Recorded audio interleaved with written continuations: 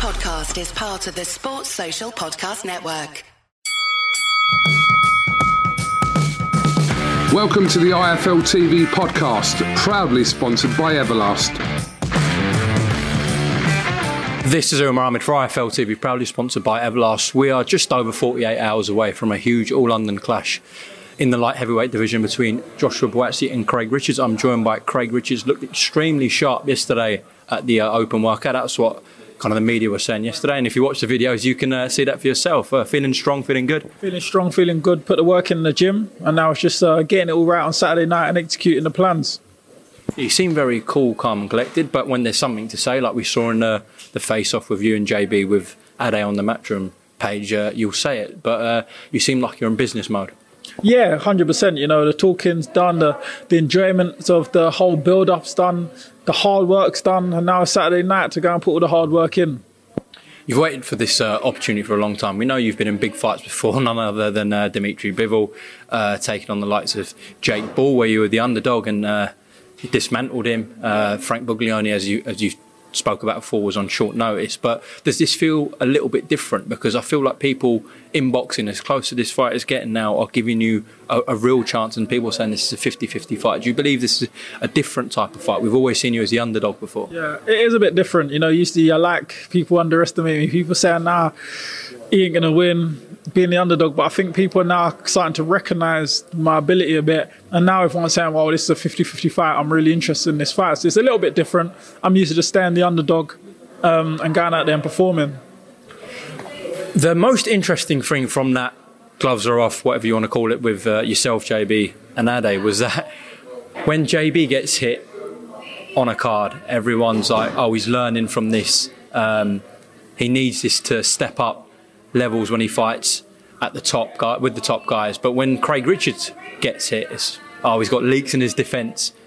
He's not going to be able to take that from a Better Biev or a Biv or one of the other top guys. So why do you believe it's like that, Craig? Why do you believe those comments are geared towards JB and those comments are geared towards you in that way? I just feel like obviously he was pushed and put there to be the next big star. So the agenda they push is to always big him up for the public to believe he is that guy for everyone to jump on the bandwagon so he can build into a fan favourite. And obviously myself, I come with not that big pedigree, not the Olympic background, no nothing. So I had to just come up and grind from the bottom upwards to where I am today. And it's just the difference of that. Obviously, is I wasn't tipped to be where I am today. I had to earn it more so than obviously he has. And it's just the agenda, I think it is really. It's like I spoke to, as you saw earlier, I was on the zone with Bellew and stuff. And I said the same thing. I said, I noticed, he said to me about the confidence with Bivol. And I said, I noticed that like when Floyd Mayweather or Terence Crawford and that usually start quite slow, or maybe they lose the first round or so, it's, oh, they're downloading a program. But when I do it, it's he hasn't got confidence. Or if I box on the back foot, oh, he's not showing heart here. But if Shakur Stevenson was to box on the back foot for 12 rounds, then it's like, oh, this is a boxing masterclass. This is the art of boxing, hit and not be hit. So it's just the way you want to word whatever's happening. It could be the same sort of action, but it's just how you word it to give a narrative towards a situation. Does that leave a bit of a chip on your shoulder? No, it used to, but now I'm not really that bothered. I just got to make sure I go out there, keep performing well and keep moving forward in my career. Because I think eventually that no matter what happens, you'll get credit once you keep moving forward and winning stuff and achieving things. So I can't really be worrying about what the agendas or the narrative people pushes. I've just got to go out and perform and keep winning now.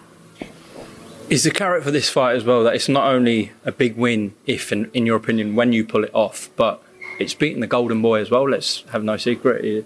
Bronze medalist at the Olympics. It's the one that Matchroom have banked on in Joshua Buatsi. Would that be a little bit extra sweet and propel you and your name? Yeah, I feel like beating him would definitely propel me a lot. You know, as you say, he's been the golden boy. So I think there won't be no denying me after beating a name like Joshua. What type of fight are you expecting? I know this could play out in several ways, but what are you expecting? I believe there's going to be, it could be aggressive, it could be a boxing for a bit. I'm prepared for everything, really. I know it's one of them ones that people make plans and prepare in their gym, so I've got to cover around the whole board for everything what he's planning to do, and also put in what I've planned to do into play as well. You said several times that his ego is going to be his downfall. Just explain what you mean by that. where he just feels like he's that guy. He can't be hurt. He feels like he's superior to everyone else. And I think he took what I meant by ego wrong. I think he thinks it's just because I'm saying he's got the will to win or something. That's not what I meant by ego at all, but he got it all wrong. But yeah, it was more like he's so ego, he feels he's superior, like, to everyone else as a person as well. And that's what I said, your ego will be a downfall. Do you believe he's fake? I won't want to say that he's fake. I just believe that he maybe sometimes plays a role that he's basically, I don't know if he's been told to play or whatever. I know you don't know him too well. You're obviously both from South London, so you would have been aware of each other. But have you seen something else in the past that was different from JB that we see now in terms of a personality, or are your comments coming from somewhere else?